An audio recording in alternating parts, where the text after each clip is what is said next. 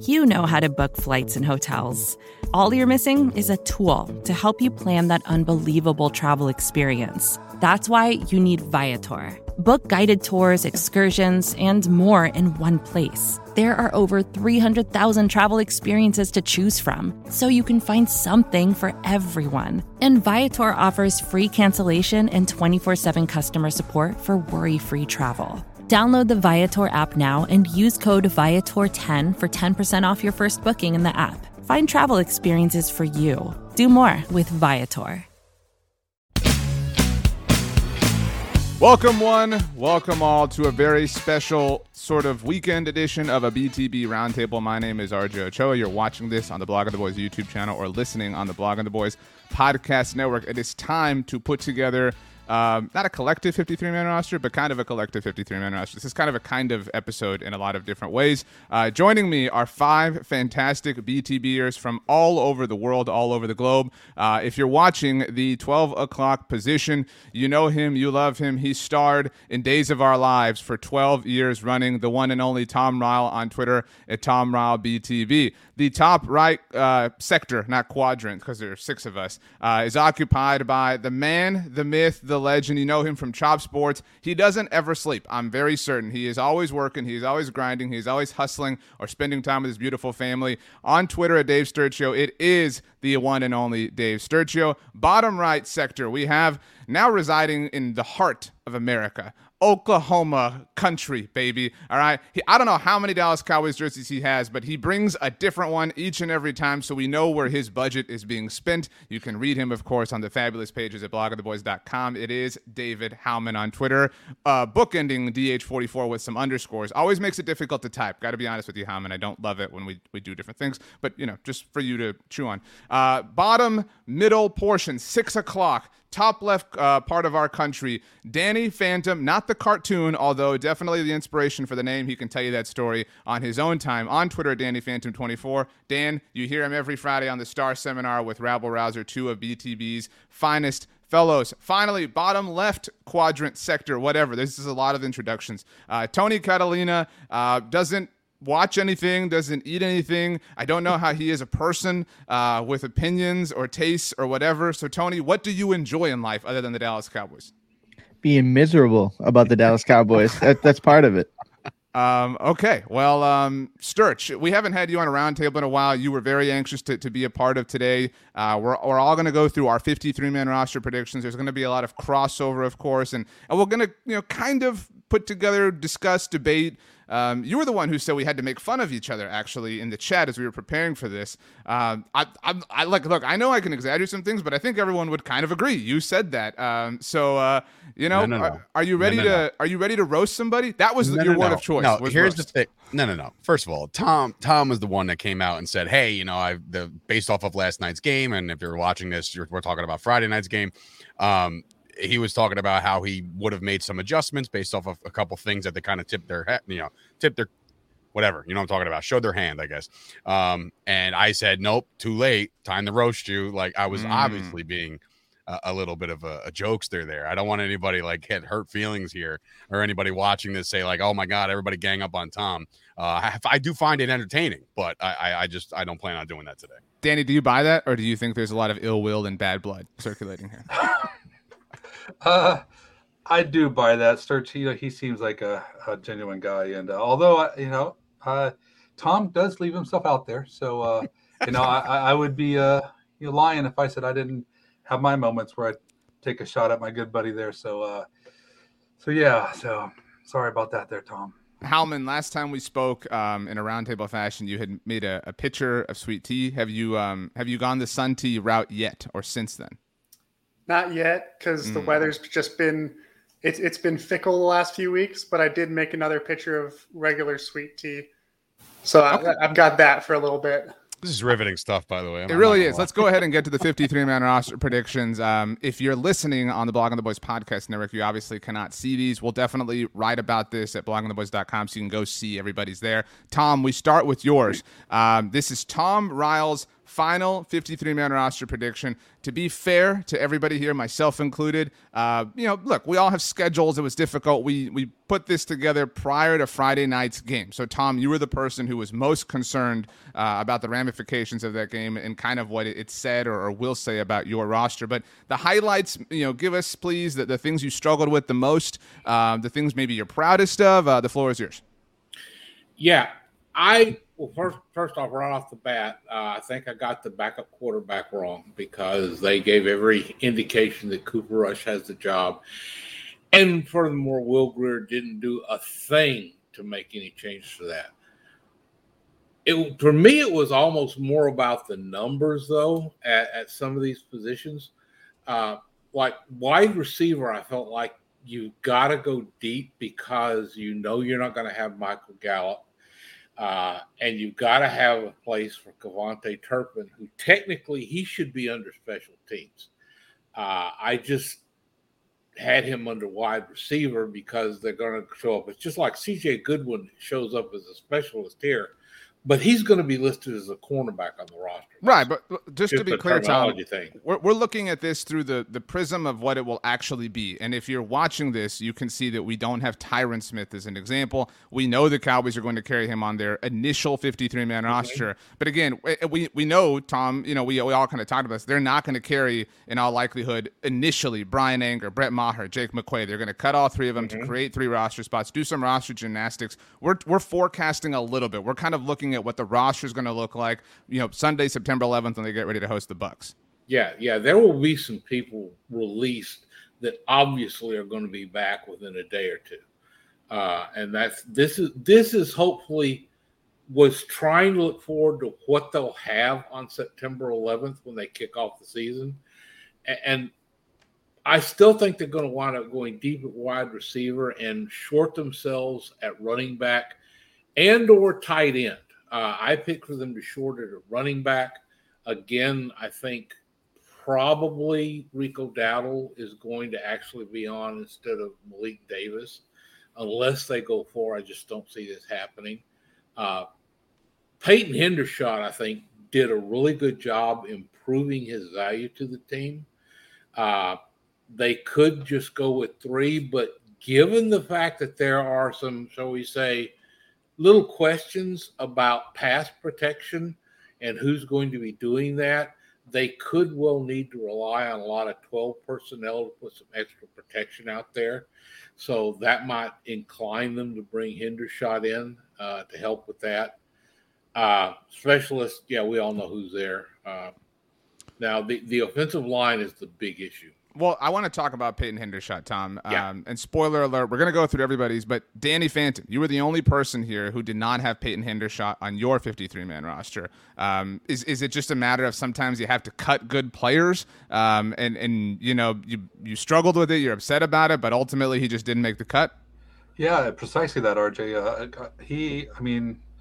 I still go back and forth with it. I think he's the toughest one, for all my choices I made, and I think it's really comes down to I think he's played well, and a lot of fans have really kind of gravitated towards his play and the excitement that he brings and the potential that he has, and I could definitely see him being like a talent that they'd want to stash, but I don't think he's an immediate contributor, and I think he kind of falls in the category of a guy that we all expect to make it, but then surprisingly doesn't. And I could definitely, think they're going to try to get him on the practice squad.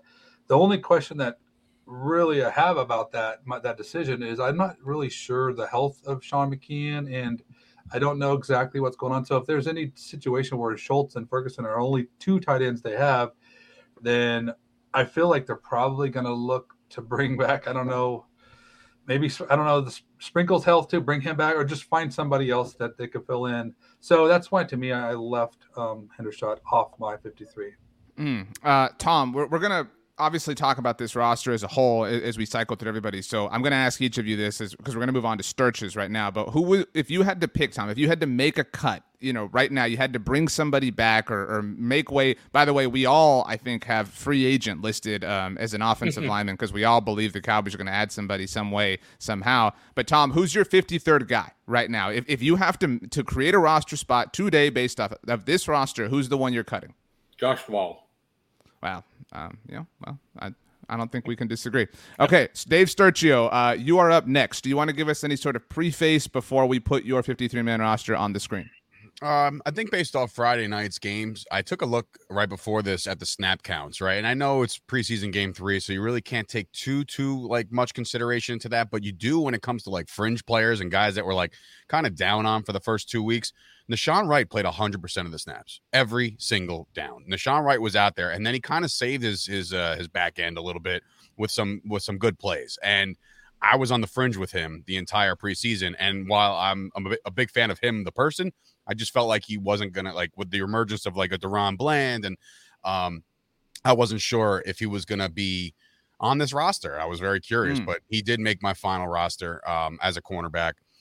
No, we didn't, according to this graphic. So, all right. It was a confusing thing. To be fair to everybody here, I will take the blame for that. Look, there's a production part of this, Sturch. You know that very well from your daily life.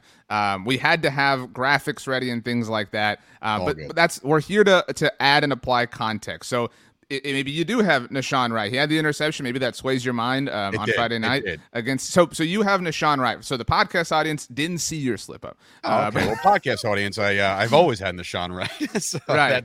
That's another thing. Other things that kind of jump out at me while you said everybody's in agreement with a free agent. I am also down on Josh Ball, but he does make my roster because of the lack of depth. So that's why I just feel like, okay, he's gonna be there. And for whatever reason, I think one of the biggest highlights of Friday night's game was when they threw it down to Nate Newton, and Michael Irvin tried his very best to talk up Josh Ball, and Nate Newton just wasn't having it. He was just like, nah, listen, man, he's not doing very well. But he's going to make the roster, and that was one of my fringe guys as well.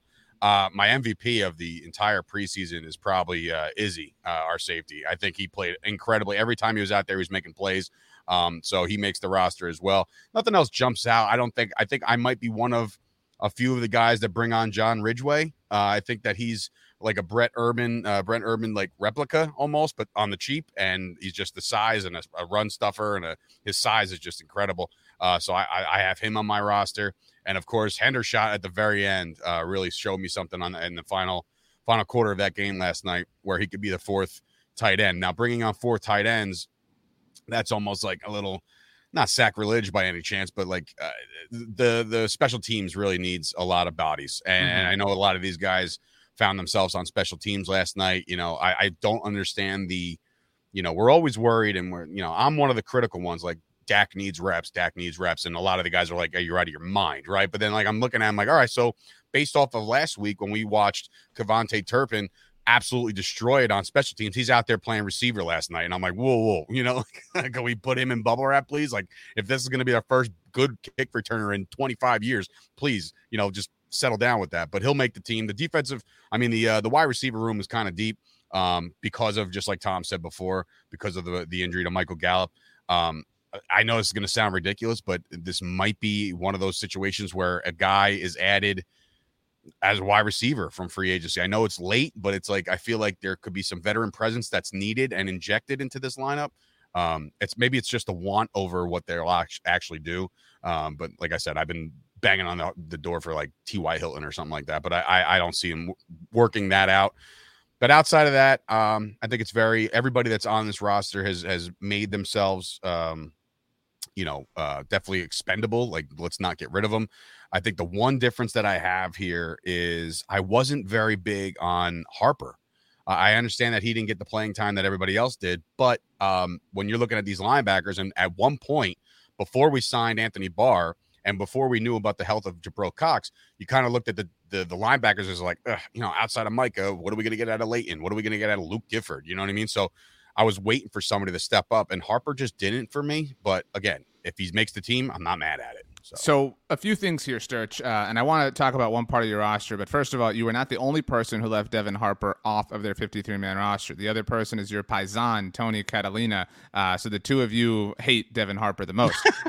But that being said, on the subject of hating people, we all did carry Michael Gallup, just so everybody's aware, because the Cowboys, Jerry Jones said this past week that they're not going to be placing him on the PUP list, which means they will be carrying him on the 53-man roster. He'll just be inactive, obviously, until they're ready for him to play. But on the subject of people that we all did carry, all of us, except for one of us, carried Josh Ball on their roster. The one, of course, David Howman. Again, these were all due prior to Friday night's game, which I don't think improved Josh Ball's stock by any means. Now, Howman actually did sneak a change in during the game. It was not at tackle, but shout out to him for being cunning enough to get that done. But Howman, you know, what, do you have a cheat code? Well, you know, look, it was manageable at that time. But I want to come back to something on Sturch's roster, but this is, you know, kind of a topic du jour, David. Why did you leave Josh Ball off? Because I think we all, the other five of us, I think Sturch said it well, we're carrying him because the Cowboys don't have a lot of options. Well, I think that for me, the reason that I ended up coming down on them getting rid of him, one had to do with Matt Waletzko coming back and playing, which I was actually kind of surprised. I didn't think that he was going to be able to make it in this game. But also there's still some options at tackle on the free agent market right now. And there's going to be some more options once every other team gets through their final cuts. And most of those guys probably won't be starting caliber. They're not going to be someone that comes in and starts at left tackle in place of Tyron Smith, but it'll be someone that will offer them depth and could very easily be an upgrade over Josh Ball.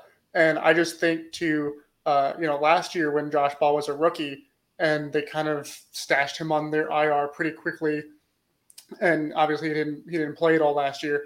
So with the preseason that Ball has had, I don't think that they're necessarily worried that if they do cut him, they won't be able to get him on their practice squad again and kind of stash him for another year while they work on that development. So I think that's what they'll go with. That's wise. Howman's playing chess while we're all playing checkers. That's why all of you asked to get a change done to your roster. You didn't ask at the right time. He did. So kudos to him in that sense. Sturch, one last thing before we move on to Tony's 53.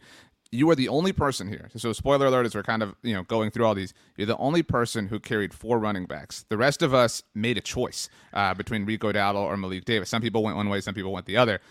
You're carrying 4 tight ends. You're carrying 4 running backs. You're carrying 7 wide receivers. I mean, that's a lot of bodies. I mean, do you really think it's necessary to carry both Rico Dowdle and Malik Davis? We all love them both, so nobody come at us. We all love them both, but do you really think it is necessary, given that this is a team who, to your own admission, is going to feed Zeke, and whatever is even kind of left over, hand off to Tony Pollard? Here's my explanation for that, and same thing for the tight end actually. So Dalton Schultz is playing on a franchise tag, right? So we don't know the status of Dalton Schultz going forward. So you want to keep every possible tight end on the roster to make sure that you could see what they do. That's where I'm leaning with Zeke and Pollard. Nobody's going to preach for Zeke and scream from the mountaintops about Zeke more than I am, right? But the fact is the facts. Next year's cap hit is massive. And if he doesn't produce the way that they expect him to produce, Zeke might find his way out of Dallas. Same thing with Tony Pollard. He's a free agent. Now, I understand that, Stephen Jones went out there and said, we want him on the roster, blah, blah, blah. But we've seen this team and this front office let marquee players walk out the door with us just going absolutely nuts, tearing our hair out. So for that reason, I need to see more of the following backups throughout the course of the year. Even if they're small splash plays, you got to see something what you got. You can't see that in a practice squad. You can't see that kind of stuff there. You can't see that during the weekend prep when they're walking through things. These guys got to be ready to play as a pro in the pro level, at the pro level on Sundays. And like I said, I don't foresee them getting all the snaps in the world, but if they can work them into special teams or just get them on the field, get them familiar within the system, and have them in the meetings and everything like that, because you just don't know what this Dallas Cowboys front office is going to do. I don't like it. I don't like carrying 4 running backs, but I know what this front office just did to us at tackle and at defensive end and at all these other positions where they let guys just walk out and we're like, we have these guys behind us and they're just as good. I'm like, all right, well, we need to find out. We all like Rico. We all like Malik. We all think that they ran very hard and very well this preseason. But again, they're running hard and well in the preseason versus third stringers, fourth stringers, guys are going to be bagging groceries at Stop and Shop next week. You know, like that's the kind of situation that they were put in. But now I need to see them against some ones at some point. Not like I said, don't work them into the game plan, but when they need a spell and Pollard, comes up gimping or Zeke is just tired, like you're going to need somebody else. And I think we're going to have to evaluate these guys just based off the cap stuff next year. And I hate looking forward to next year. Trust me.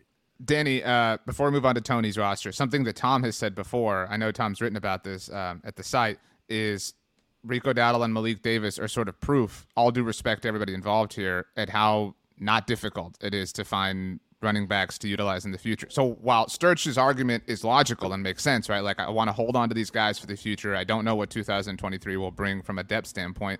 Is there not an argument on the other side of that coin to say, well, who cares? It wasn't hard. We found these guys, without even trying. We'll just do it again. Let's maximize this roster in the here and now for the sake of 2022.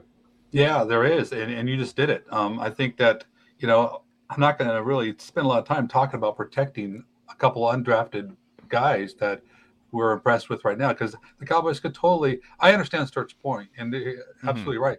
We don't know what's going to happen with running back, and be nice to have some people under contract that we have some bodies. But I think they could, with the running back position, you could just turn around and hit the reset on day 3 of next year's draft and find a couple guys that we like just as well as Rico and Malik right now. So, to me, I mean, I think they're going to keep Rico because they like Rico. But I'm in my roster, as much as I do like Malik Davis, I'm not holding a roster spot for him. There's just there's too many spots we got to fill. Sure. Okay, Tony, let's look at yours now. Sturch mentioned John Ridgeway. He's gone for you. No Dennis Houston for you at wide receiver. You did go Cooper Rush. You went 3 running backs. You went 4 tight ends. You kept C.J. Goodwin. That's another kind of point of debate. You also have a free agent listed again. That's kind of a very popular thing. You went with 6 corners. You did not cut either Nishan or Kelvin Joseph. Is there anything here that you feel proud of? Maybe it is leaving Devin Harper off of it.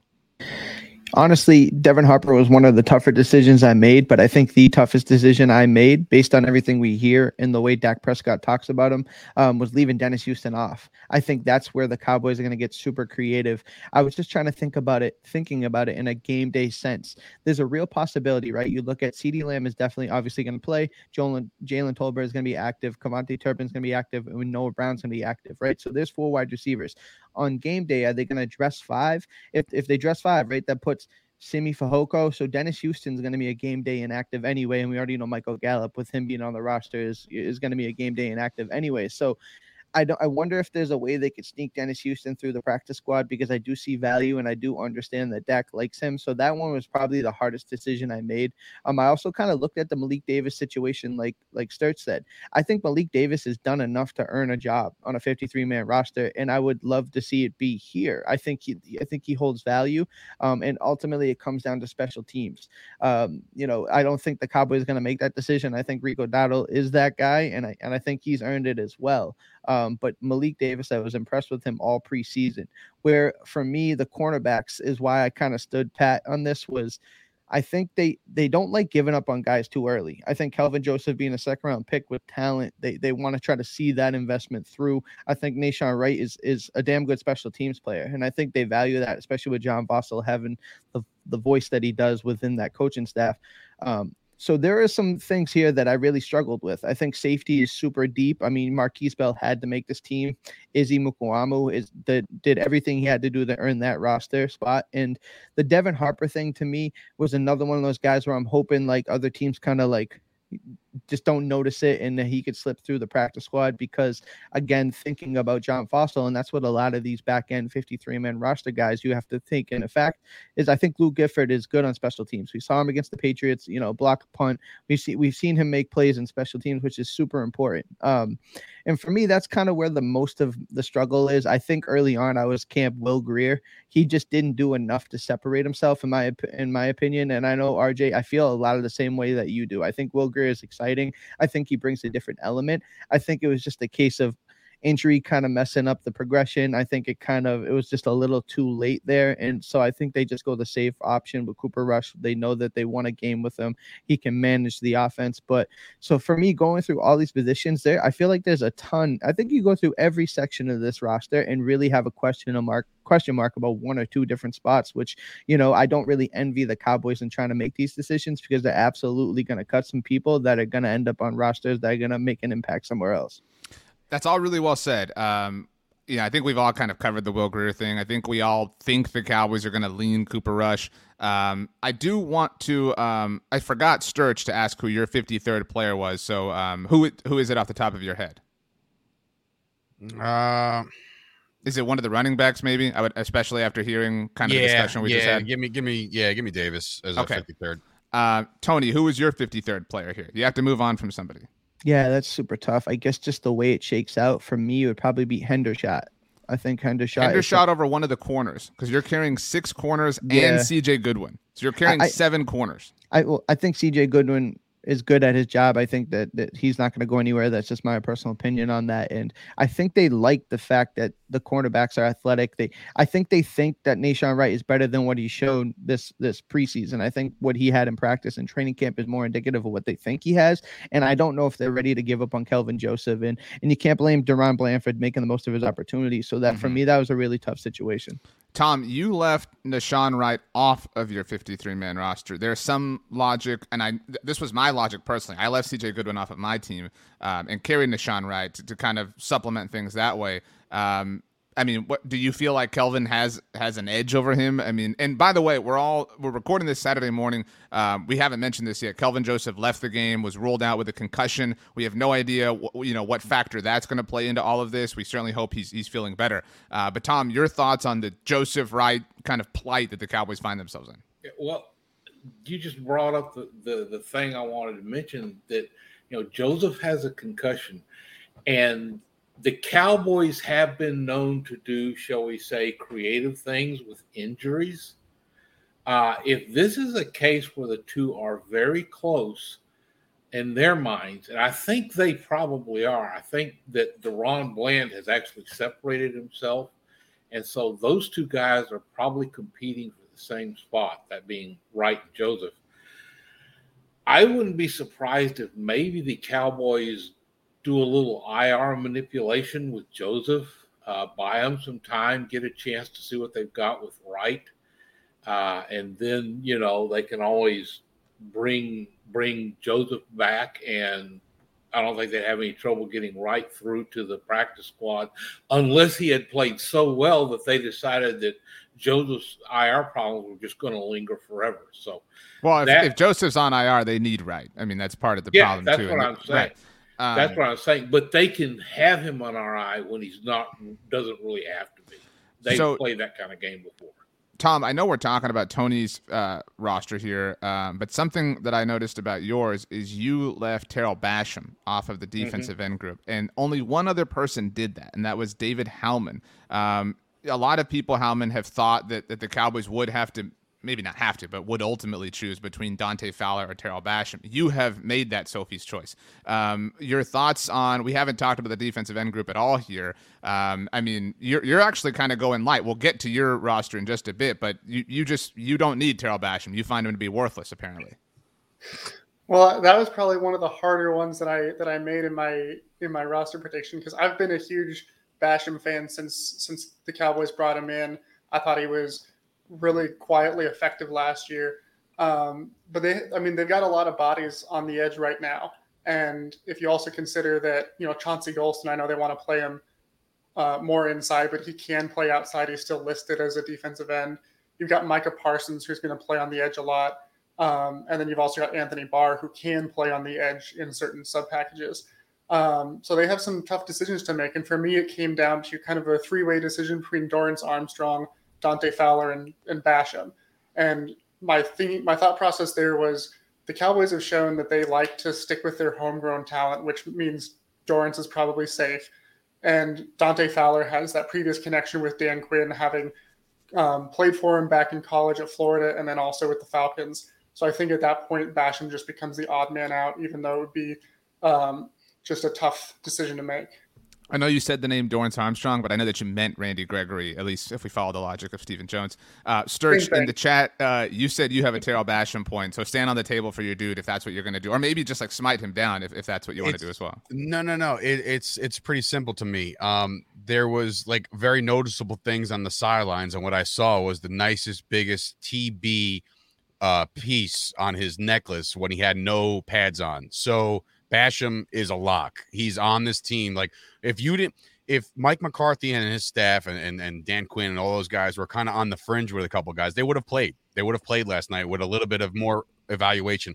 The fact that this guy's on the sidelines hanging out with the defensive ends like DeMarcus Lawrence and whatnot, I feel like he's a lock on this team. That's the only reason. It's like almost like, I come from the pro wrestling world. We call that a spoiler alert.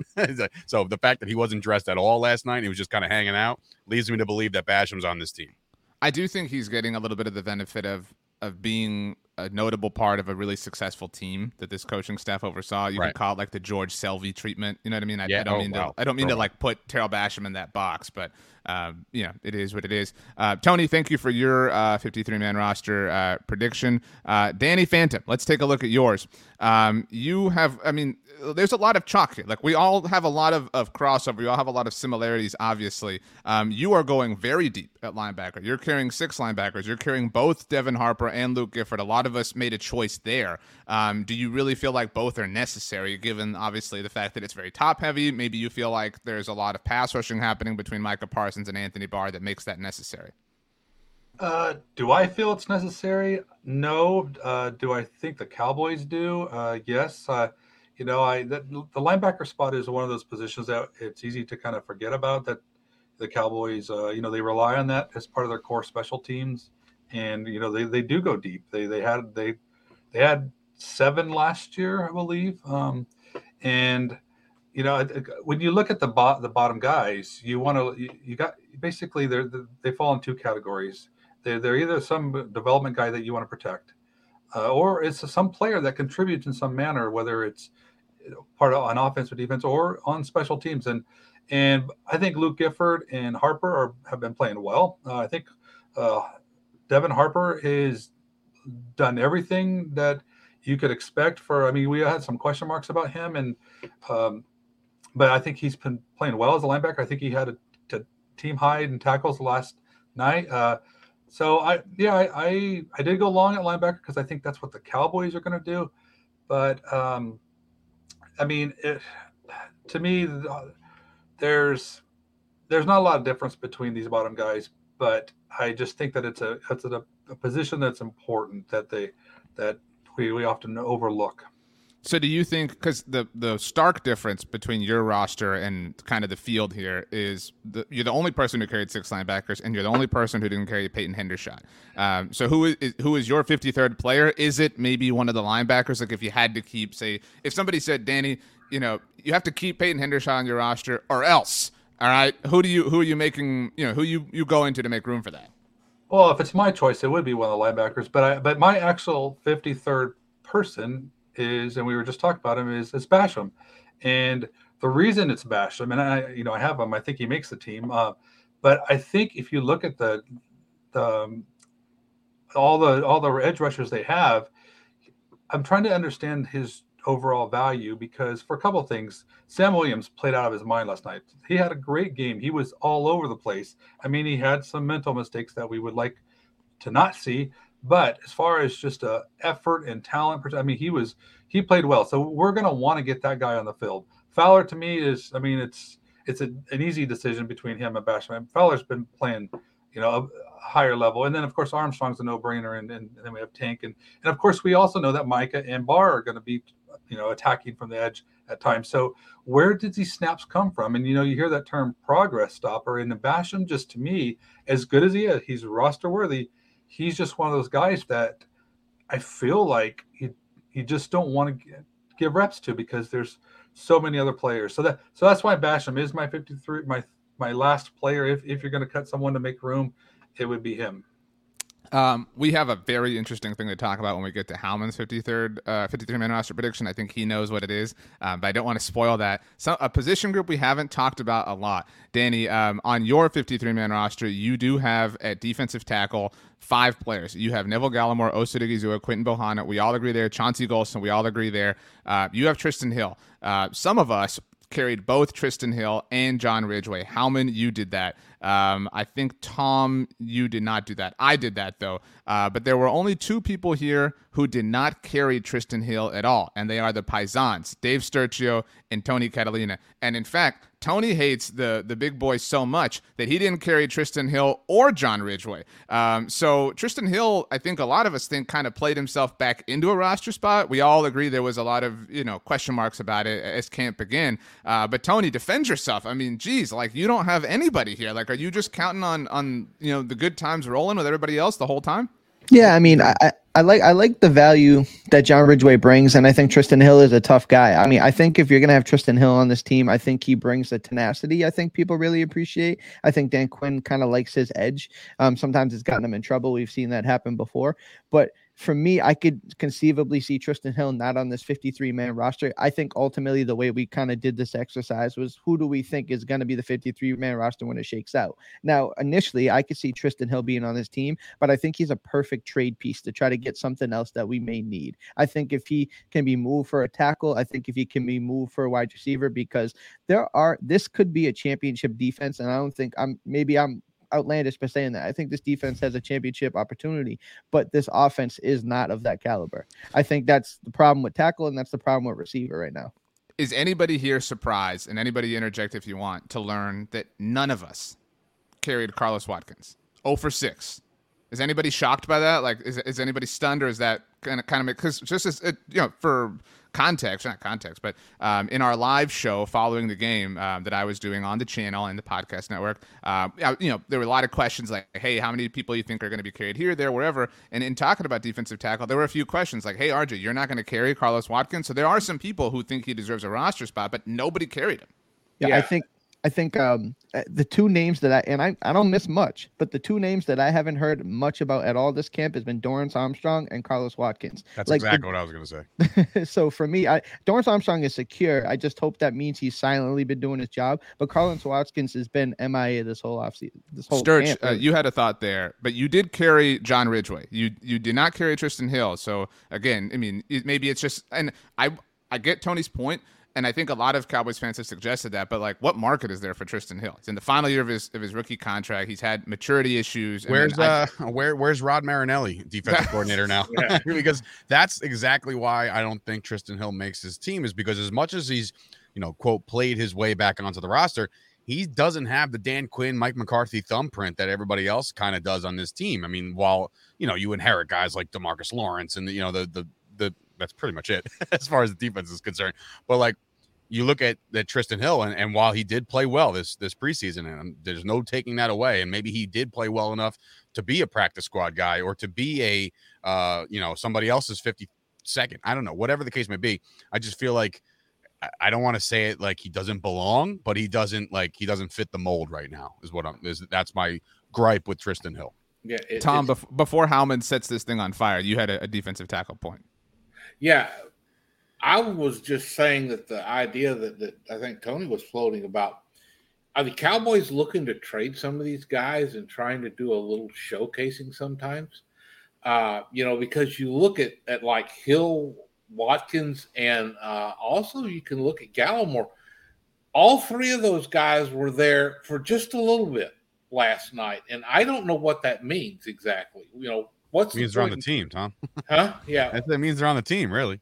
Yeah. Well, I would think that a few snaps, just, because they had to have bodies out there or something or whatever. That's why I'm wondering, are they also trying to make sure there at least is some tape out there for people that might be interested in these guys? I would love to see the Cowboys try to move 1 or 2 of these, what I think are not excess, not surplus, but bounty of defensive linemen. They've got guys that are capable of filling a job on NFL rosters all over the league. and I think they've got more than they can manage to keep. I'm looking. I think I went with 9 just because I was trying to find spots for elsewhere. But even if you go 10, 11, there's still somebody you're leaving off that you're going kind of like, oh. So, all right. Sometimes when you do this exercise, when you kind of put together a 53-man roster prediction, there are oversights. I think we all kind of agree. Like you all, again, had some sort of like, wait, I didn't mean to do this, whatever. I'll fess up. I haven't put mine up on the screen yet, but I left Marquise Bell off of mine. So if it's an oversight, accident, he's on my 53. He's my version of Nahshon Wright for you, Sturch. What I'm about to show you all from David Howman is not an oversight. He wrote about this actually recently at blogoftheboys.com, took some heat for it on twitter.com when the article went out. He does not have Leighton Vander Esch on his 53-man roster, David Howman. So Howman, the floor is yours. Defend yourself. All right. So like you said, I wrote about this actually before this last preseason game. And the more I think about it, the more that it makes sense to me as a possible move that they're going to make. And one reason is with Leighton Vander Esch, you're looking at a guy that really he's not going to play much on special teams. So if you're getting value out of him, it's going to be on the field as a starter. So they've already got, obviously Micah Parsons is going to play a lot. Jabril Cox is going to play a lot. And then you bring in Anthony Barr, ideally because you're going to have him play a lot too. So where are those snaps coming from for Vander Esch? I think that they're looking at that and see that, maybe he's not going to end up playing much, which is why I ended up bringing Devin Harper onto the roster, because he can be that special teams player while also providing some good depth at the actual linebacker position. But similarly, I went 5 deep at safety with what I'm looking at there is Jaron Kearse and Marquise Bell. Both of whom we know last year with Kearse, he kind of played a safety linebacker hybrid, playing a lot in the box at the line of scrimmage. And I don't see any reason why they wouldn't keep him in that same role. And so far through training camp and preseason, we've seen Bell in a very similar role, kind of almost playing like backup to Kearse's role. So I think that the Cowboys could look at that and say, we've got Parsons, Cox, and Barr as our linebackers, and then Kearse and Bell can also be that kind of linebacker safety hybrid. So we don't need to keep as many linebackers that aren't going to be special teams value, at which point Vander Esch becomes kind of the odd man out. And another thing that I'll point out is that with the practice squad rules the way that they are now, you can keep up to 6 veteran players on the practice squad. So if Vander Esch doesn't get picked up on waivers somewhere else, then I think that they would absolutely try to bring him back so that they can have him there for depth. They can elevate him on game day if they want. But I just don't see a spot for him to be on the actual roster. Sturch, I know you have a very passionate sort of response to this, and we'll get there in a second, but I just want to make sure that I'm following the domino effect, or at least outlining the domino effect properly for Howman's roster, because the podcast audience may have forgotten because they can't see it, but the YouTube audience sees it. So you're only carrying 5 defensive ends, Howman. So again, like I think that what I loved at least about the Anthony Barr signing was it allowed all the more depth for when Micah Parsons is rushing the passer. So you're removing that depth obviously by moving on from Leighton Vander Esch. But if we again kind of follow the domino effect, I can confirm if I'm correct or just coming out of nowhere in terms of following your line of thought. Cowboys, effectively have more defensive ends than you have technically listed here because of the presences of Micah Parsons and Anthony Barr. And so then, okay, you're down at your safety spot, but to your point, you kind of have more linebackers than initially meets the eye by way of Jaron Kearse and Marquise Bell. And so could the argument not then be made through your sort of lens, Howman, that the people who kind of played Leighton Vander Esch off of your roster are Israel Mukuamu, who has helped stabilize the safety position, and Marquise Bell by his way of becoming a light version, LITE, of Jaron Kearse? Am I following your domino effect properly? Yeah, pretty much. And I mean, Dan Quinn has talked a lot about how he wants that position versatility. And I mean, he got it in Micah Parsons. He's got it now in Barr. Kearse last year fit that to a T. And that's where we're kind of seeing there's other players that you want to keep, and Vander Esch isn't I don't think will be on the field as much to where he can offer that kind of value. Sturch, you again have been holding back for a while. So nobody else had the same sort of response that you did to Vander Esch's exclusion here. How do you feel about this? It's not that deep, really. Jabril Cox, while everybody's high on him, and right, he's coming off injury and all this other stuff, and everybody's like, okay, Anthony Barr, and then don't forget Anthony Barr is 8 years into the league, you know what I mean? So he's not the same Anthony Barr that I personally wanted in 14. Don't get me wrong, I think we struck gold with 14's roster, but what I'm saying is, in what world are we living in where LVE is not better than both of those guys? I think Van Der Esch's 2021 back end of that season last year, he proved that, as much as people were low on him for a little while, he started really coming on. And I don't think you take away those snaps. I think you build on the momentum that he's a Cowboy. He's going to be a linebacker right next to Micah Parsons. So that's where, while I understand the logic, yes, he's not going to play any special teams. He's not going to be somebody running down, making tackles on the kickoff. We get that, right? But I just, based off of the tape and based off of what I've watched, Leighton Vander Esch right now is a better linebacker than Jabril Cox and Anthony Barr. That's why he's on my team, and that's why he's linebacker too. Dan, you seem like you've been silently thinking. Did Howman sell you at all? Are you 1% buying this? No, I'm not at all. I'll give him credit that's bold, and it takes a lot to make such a ludicrous, prediction like this. So props to, David for doing that. But no, I think it's the thing. Why would you take a player like that? First off, he's costing them nothing, and he's playing well. He's coming off a year where he's one of the healthiest years he's had, and it's just it would. Another thing too is that we have to consider is how has he looked in the preseason? Well, there's your answer. They're not cutting this guy. So, if it was a situation where it's like, well, we're not really sure what we want to do with Leighton, then they're going to throw him out there and just, give him reps and answer those questions. But they've made their mind up because Van Der Esch is a valuable piece to the linebacker depth. So, no, that's crazy talk to me, David. Tony, do you feel like, are you at least, are you like of the mindset, you know what, Howman, let's get a drink. Let's go to the porch. Let's talk about it. Are you at least that open to it? Or are you just no way, dude? I'm not going anywhere near this whatsoever. I love Howman. He's my guy. But no, I just don't see it. I just don't see it happen. I am in the camp. I know Aiden did some research, and shout out to Aiden Davis on the First and 10 podcast. He was talking about how Leighton Vander Esch in the back end after post bye week, he was playing at a top 10 level statistically in the linebacker position. So like Sturt said, I would like to build up on that. And the fact that they brought Anthony Barr in makes me feel really good about where this linebacker group is, especially if you're going to use Anthony Barr and Micah Parsons as, kind of rush ends and somebody that can kind of play hybrid positions. I feel some type of good about the fact that Leighton Vander Esch can be that guy in the middle. Jabril Cox can be that guy in the middle, and let those guys be creative. I think there's value in having these linebackers that don't have to be multiple, right? We have some playmakers and we have some mismatches, but some traditional guys that can play downhill, that can, still break up the pass and kind of just be a cog in the middle. So Leighton Vander Esch, I actually feel good about the prospects. I like the contract. I like the fact that he's on a prove-it deal, and I don't think I'm going to get rid of that just now. Howman, last one on your roster. You're the only person who carried Alec Lindstrom. Your thoughts? Well, the thinking behind that was just that, he's looked good in the preseason games that he's played. And now that you're probably moving Tyler Smith to left tackle, you've got Connor McGovern having to start, and Farniok's going to be in that kind of fullback role. You need a little more depth up there on the inside. So Lindstrom's a guy that they like. He can play center. They've tried him out at some of the guard spots too. And frankly, he was one of those guys that when he went undrafted was kind of a surprise because most people thought he was going to be a day 3 pick. So I think the talent is there. The value as a depth piece is there.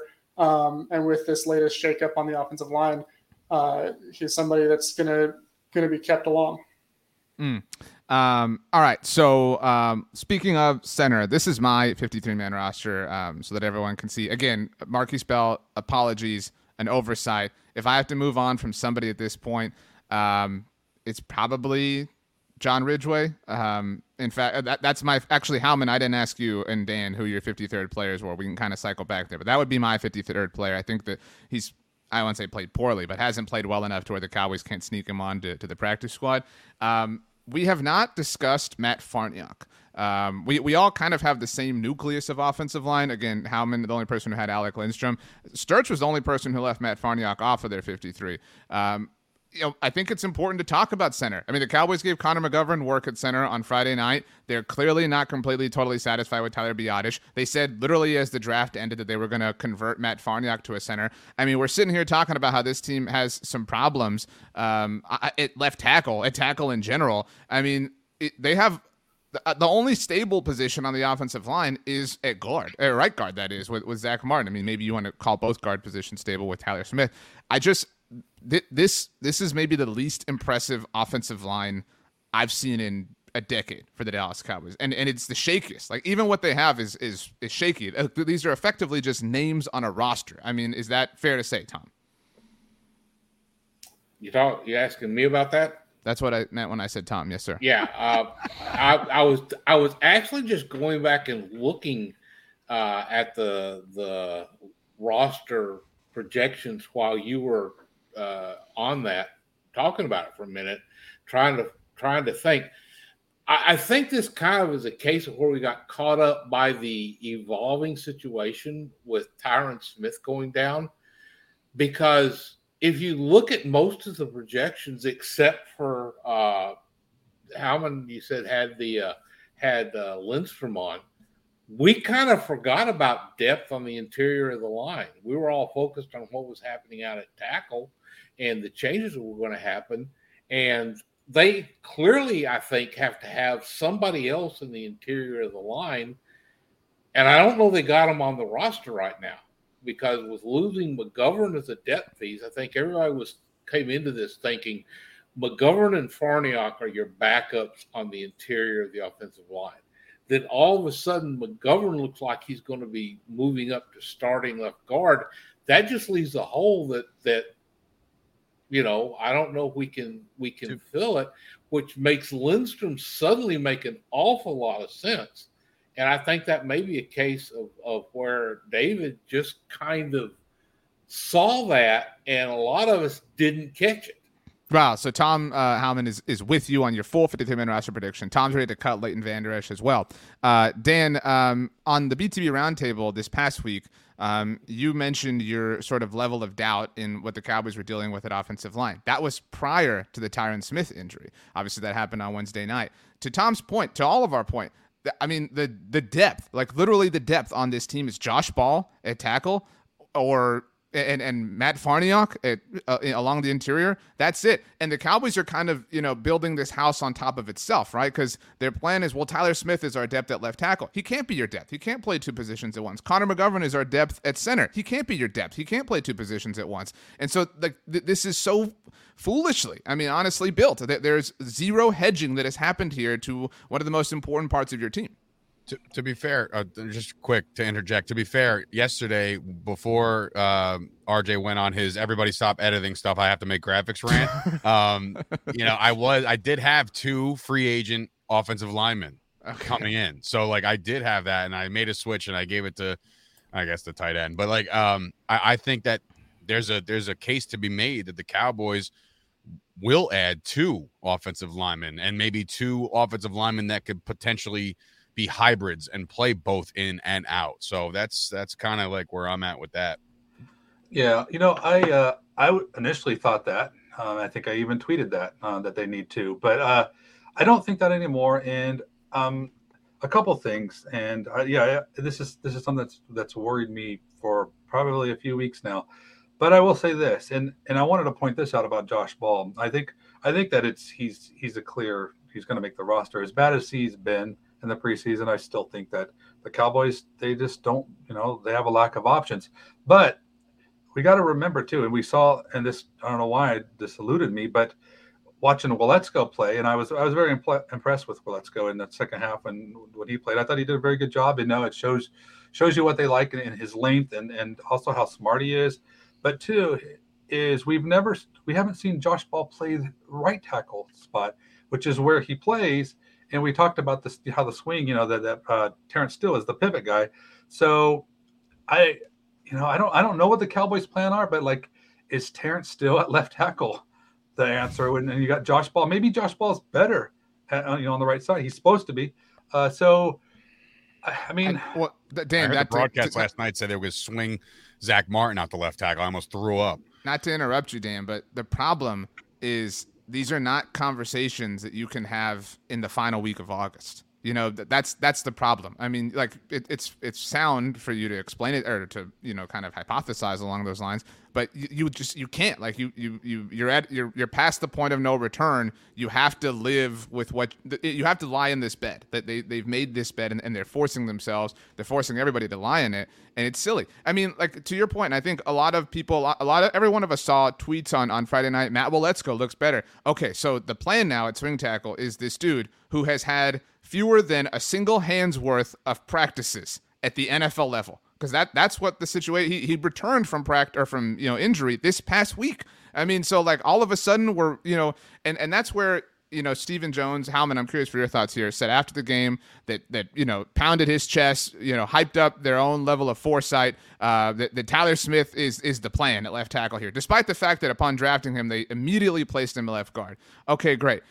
Even if you believe that Tyler Smith is the plan, and I think to a large degree we all think that's maybe the best lemonade that you can make out of this mess, but if you do not make any kind of move, Howman, you are still going down the path of Josh Ball remaining your swing tackle, which was already, prior to Friday night, prior to the Tyron Smith injury, an unsatisfactory sort of thing. I mean, for whatever reason, they refuse to add any sort of thing and just believe in their guys. That's obviously the trope, to no end, or to no result. I mean, I don't know. Your thoughts?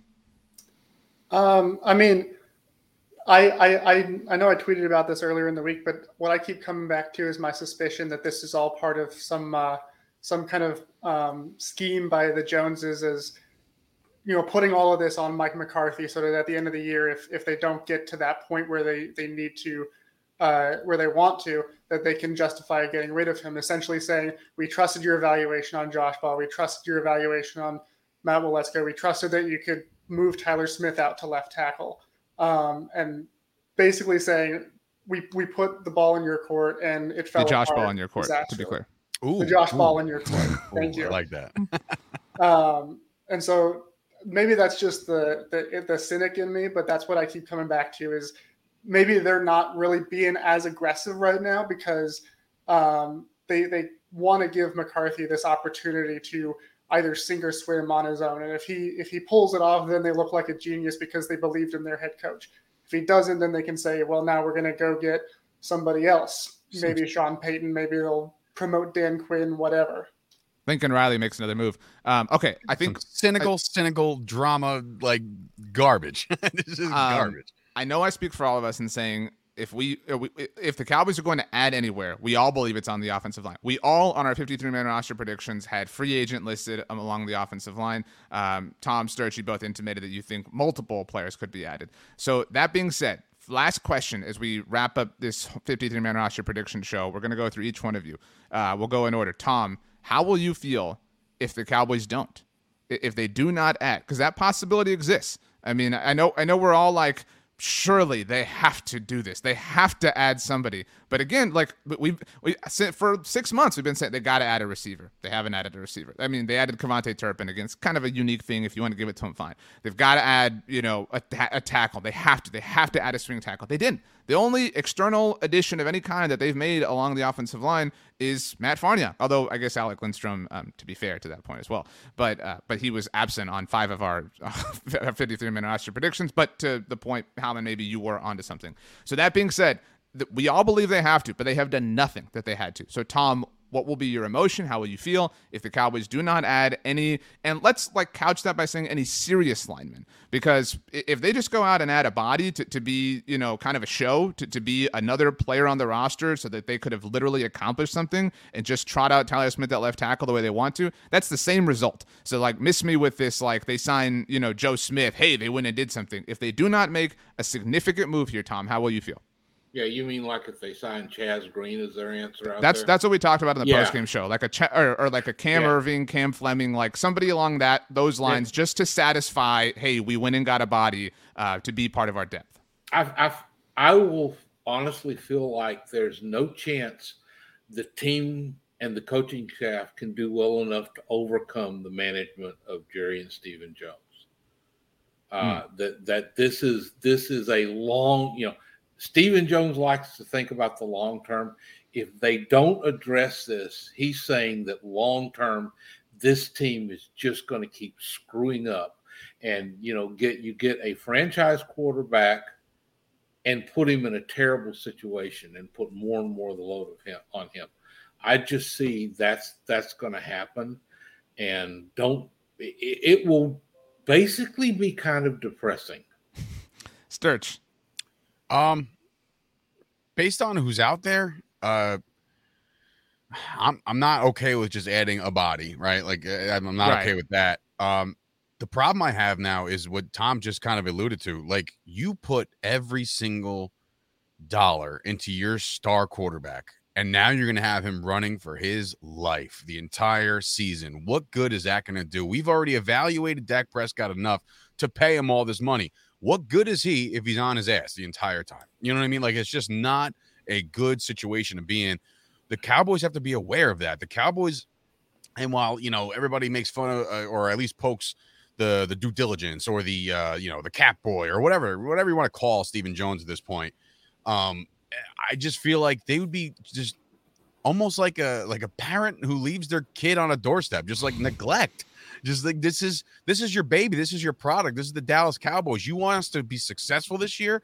Well, guess what? I don't know if anybody's told you this. I don't know if anybody's told the Joneses this, but this game starts and ends up front. You got to do something. You can't mess around. You saw the first quarter last night, and it didn't look that great.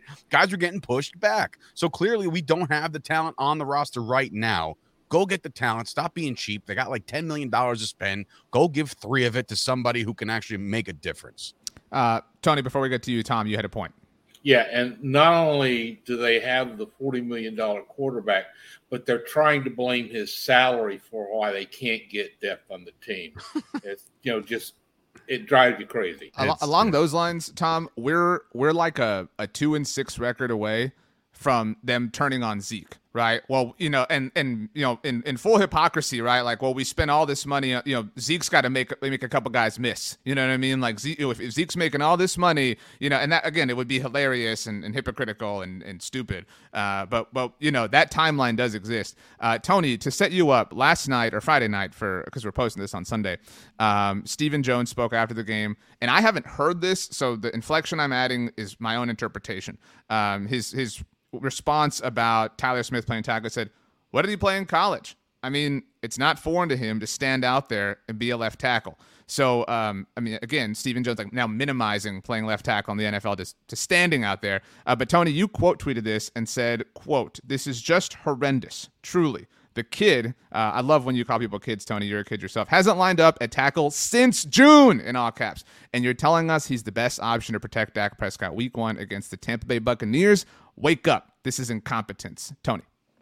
You've never set me up for an answer better in my life, because even if you didn't mention that, I was still going to say it here. Like, every single time Stephen Jones and Jerry Jones have spoken this offseason, at least to me, you guys can feel differently, it comes off as a tone like, we know what we're doing. You guys don't know what you're doing. We're handling it the way that, look at us, we're champions, we've won before, like, you guys don't understand what it takes. And that comment right there made me so upset, because he's almost, in my vision, he's sitting up there in the suite. He's had a good time.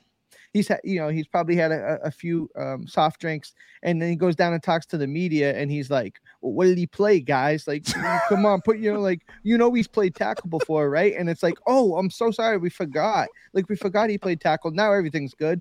So for me, incompetence is the start of it. It's gross negligence to me. And if they don't address this position, and I'm not trying to be like too over the top about this, but how they handle this position before week 1 will tell me a lot about how they feel about this season. Like, I know it's just one move, but if you're going to trot out Dak Prescott and say, "Go ahead, bro, like, make it work.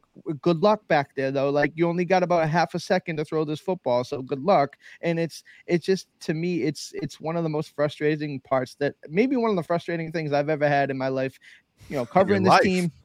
Yeah, bro, I told you I ain't got much of a life.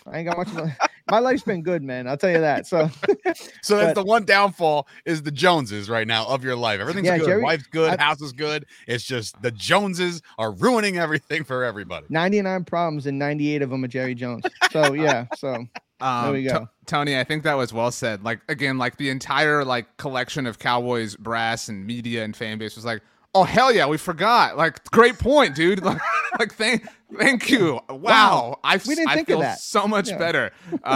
What's his comparison to the NFL? It would. So, You but know? no. But to that point, Tony. I mean, and like people say all the time, like they should be pressed by this. Like somebody. I mean, I'm like saying this tongue in cheek. Somebody should have said, "Well, what'd Zach Martin play in college?" Right? Like if you're if you're willing to go down that line of thought, like why are you only they say things and apply them only in certain circumstances to confirm their own sort of narratives. Dan, if the Cowboys do not add, and again we all agree here, a serious option at tackle, if it's just a all due respect to Cam Irving, Cam Fleming, Chaz Green, if it's somebody cut from that cloth, how will you feel? Well, it's interesting to say that because it's going to be exactly that. Right. If they sign someone, it's going to be, Rabs pointed this out, and props to Landon McCool for saying this. But there's tackles fall in two groups: guys that can go out there and stand alone, and guys that need help.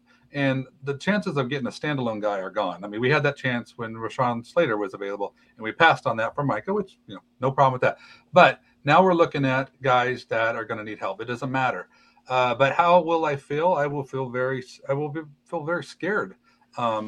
I don't know that I really wanted them to do this sooner, only because while they have had such success, and we have to give them props for the Ty Nsekes and the Cam Irvings and Cam Flemings and Cam whatevers, but they get these guys in, and we see that they're good, and they're good enough, and then we feel good about it. Now we're just going to go sign like a Darrell Williams, who I would like to see them sign, but what if he's not? Because there's so many of them that aren't, and now we're like left with a big problem. So that's the part that makes me most unsettled, is that they're like have waited this long and they haven't got this fixed, and we really don't know what's going on. And I tell you what, they are leaving Prescott at the doorstep, and if Dak can't do what Dak can do, I mean, this whole team, the whole season is going to be in turmoil. So yeah, that's how I feel. Just want to thank Dan real quick for the newest name of one of my fantasy football teams is definitely going to be the Cam Whatevers, just because that was a fantastic drop, by the way.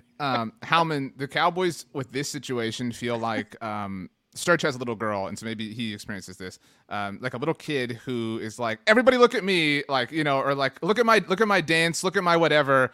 And it's just like the worst dance you've ever seen, or it's like the worst song. Like, well, not in Sturch's daughter's case, obviously. It's the best dance I've ever seen. All right, the worst song that's ever been sung. But because it's a little kid, you're like, wonderful, great job, sweetheart. You're like, there's all this like fake praise that comes from a place of love. But like if like the Oscars or the Tonys or whatever were like judging this, it'd be terrible. You know what I'm saying? But like that's what they've done. They have not only painted themselves into this corner, but they were like, hey guys, we're going to paint ourselves into this corner. Everybody look. And now they're here, and then they're going to be in this corner, and they're going to say, well, what the hell? Why did y'all let us do this? Like, why are, we're in this corner now. Somebody help us. So how will you feel, Howman, if they just if they follow the status quo? Well, I'm going to feel a little gross right now because I am going to take the side of the Cowboys front office for wow. Okay, go ahead. And I mean, I will preface this by saying, like, I've pretty much disagreed with all of their decisions they've made this offseason, whether it was getting rid of Cooper, Collins. I wanted them to keep Connor Williams. But I look at the approach that they're taking, especially with this offense and how it relates to their offensive line. And I think that they're probably not in as bad of a situation as we all think. And obviously, a lot of this is exacerbated by the fact that Tyron Smith is going to be out for a really long time. We all hate to see him go down. Having a rookie left tackle who just spent the last 3 months learning a completely different position is not ideal. But I look at what we've seen in joint practices in preseason, and it kind of lines up with what we've seen with their overall approach, which is a run-heavy approach, a lot of 12 personnel, a lot more play action. And so with that, what you are really looking for in your offensive linemen are guys who are going to be much better at run blocking. You look down this line, Tyler Smith is much better when he's run blocking. Connor McGovern, Tyler Biotish are at their best when they're run blocking, Terrence Steele especially. So if they're able to, really make that work and commit to that kind of approach, and we've seen it in preseason, the run blocking when those guys have been in has looked good. I'm not saying that it's going to suddenly make their pass protection that much better, but it does help. It helps when, defenses are playing the run much more often. When you have that play action, we know Dak is really great when he's on that play action, when he's rolling out to the side. that's another way that you can kind of take some of that pressure off of them. So I think that it's obviously a bad situation, but I think that the way that they've built this offense for this year actually plays to some of their strengths that they do still have left on this roster. And also, I think that it's entirely possible that Tyler Smith ends up being a huge hit. Just last year, we were all saying like Micah Parsons was a terrible pick. He's not going to work out. Like this was a terrible selection, and he ended up being, just absolutely phenomenal. People were comparing him to Lawrence Taylor halfway through the year, and so I'm not saying we should have blind trust in the front office, but Will McClay is the guy that is doing all this scouting. He very clearly knows what he's doing, and they trust in him and his approach. And so I think that we should be, waiting to see, because Tyler Smith may make us all look really stupid in a few weeks. What are you doing? What are you doing at 3:15? You want to meet me at the in the schoolyard or something like that? Because comments like that is violent. Like that is just, what are you doing? Like, come on, man. I thought that was really it was rosy well said and positive. I mean, like lo and behold, the guy who cut Leighton Vander Esch came in and kind of just landed the plane. Wow, that's by the way, Danny Phantom noted his 53rd player is Terrell Basham. Howman, who was yours, just quickly, so we make sure we get that on record. Probably a 19th offensive lineman. CJ Goodwin. Yeah, I did not carry him myself. We didn't talk about that, but I just feel like, I set that up. I think Nashawn Wright kind of handles that. I'd rather have that roster spot elsewhere. Okay, anybody have any final thoughts? Any final things they want to get off their chest? Now is the time to do so. Howman, man, I'm still kind of bugged out about the Leighton Vander Esch thing, but then you go out and say you're about to have dinner and lunch and all sorts of meals with the Joneses right now, supporting everything you've done. Well, I'm all for Will McClay and all the stuff that he's done in the draft. That doesn't mean that, he's evaluating players on the field right this second. That's up to the, McCarthy's of the world. And those guys, here's the thing. My estimation and this could be completely off the wall. But what if Mike McCarthy is going to Stephen Jones and saying, hey, I need a tackle now, yesterday I needed a tackle. And Stephen's like, yeah, we got you. Close the door. What? I think the answer to that, Sturch, is similarly to how we got the Bleacher Report Mike McCarthy expose after his time in Green Bay. If this goes south, we all share, Howman, you outlined it, but we all share a similar belief that the Cowboys are setting this up. I don't see why that's necessary, but to sort of set McCarthy up as the fall guy, there is a Mike McCarthy sit down with Mina Kimes or something that we are, 7 to 8 months away from, that is going to generate some incredible content about the Joneses and how, whatever. Because, in Mike McCarthy's defense, and look, I don't supremely believe in Mike McCarthy, but I do think he's being dealt a raw hand. I wrote this past week at the site, the offensive line, when he made the comment about, I didn't actually watch every game, the starting offensive line that day was Tyron Smith, Connor Williams, Travis Frederick, Zach Martin, and Lyle Collins. Now, Travis went on to retire. Maybe he had some idea that was coming, but still, by December, when we're told that Tyron Smith is supposed to show up, Mike McCarthy will have coached 45 games with the Cowboys. Tyron Smith will have missed 31 of them at that point. He has not necessarily gotten to drive the Corvette that people, outlined this team to be. So that being said, he's waited a long time for this. He has had to deal with a lot of mess and a big circus that I think he would probably admit he underestimated. If we've learned anything, it's that the Dallas Cowboys job is very, very, very different from the Green Bay Packers job. And I think the only person in the world who truly can empathize with him right now is Jason Garrett, as funny as it is to say. Well, I also see all right, look, while the Tyron Smith thing is incredibly bad, right? And we're all kind of we just got that gut feeling in our stomach, oh my God, our season just went up in smoke. The Green Bay Packers went 13-4 last year without their two right and left tackle. You know what I mean? And those are all world players too. Bakhtiari is one of the better left tackles in football. And I understand they got Aaron Rodgers, and that's fine. But if you look at that team right now, look at the Green Bay Packers, who are the darlings of the NFC coming into this year, one of them at least. They got a lesser team than the Cowboys do. The Cowboys got a lot of talent. You know what I mean? Dak Prescott, to me, top 10 quarterback. Zeke, y'all can bash him as all as you want. I still think he's going to be in the top 5, top 6 rushing in the league, even after losing Of course he is. They're going to give him 1,000 opportunities to carry the ball.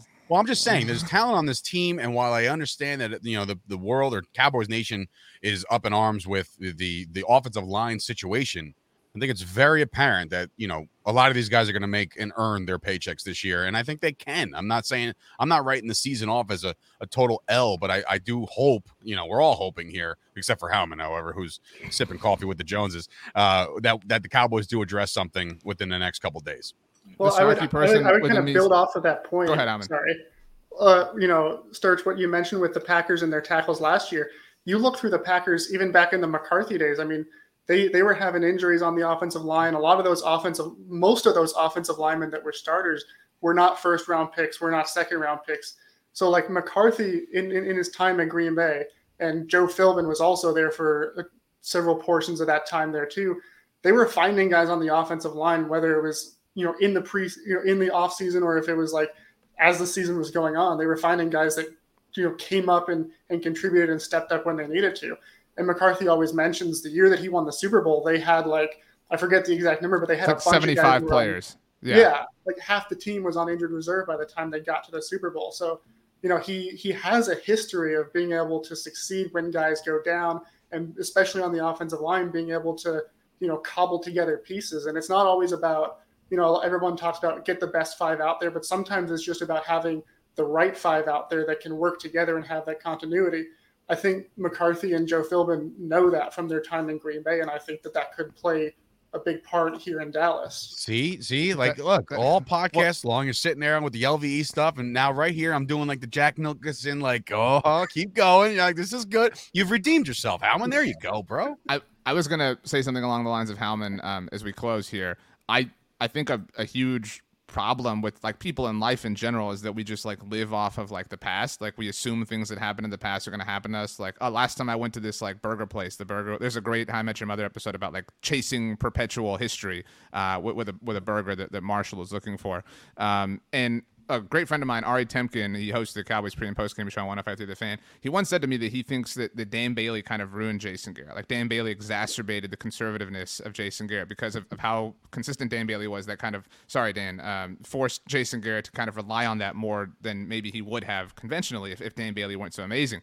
And to Howman, to your point, I think Josh Ball is a prime example of we've done it before. And I think Terrence Steele's success from year 1 to year 2 confirmed those priors. Hey, we're good at this. We can take any piece of clay and we can mold something wonderful out of it. We're going to do it with Josh Ball. And my problem isn't necessarily, assuming that mindset. It's foregoing other resources that you had just to do that. That's pride at that point in time. That's not just history that you're chasing. That's pride. That's saying we have all this salary cap space, but we don't have to use it because we're Mike McCarthy and Joe Philbin. We can scrap things together. We can make this car work. And I think that clearly is already potentially going to cost them. Although Sturch, you're right. Obviously the season hasn't been played.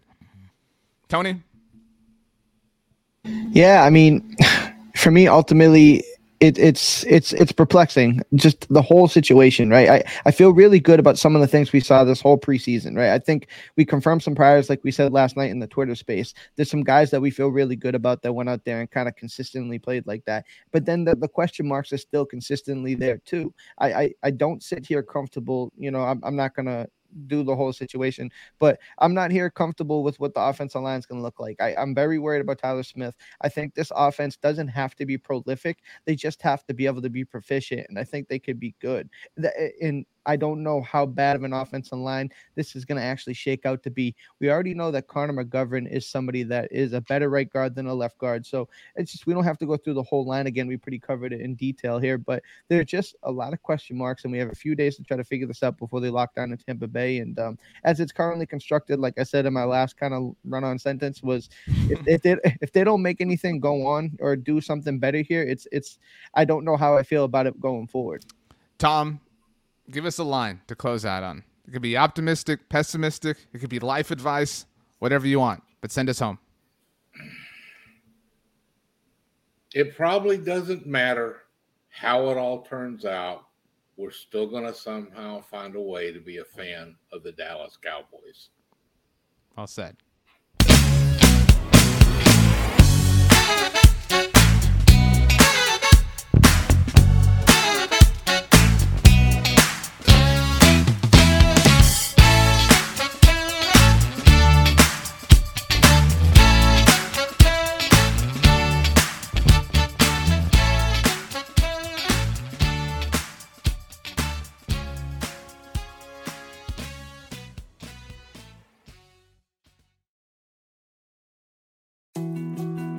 More to-dos, less time, and an infinite number of tools to keep track of.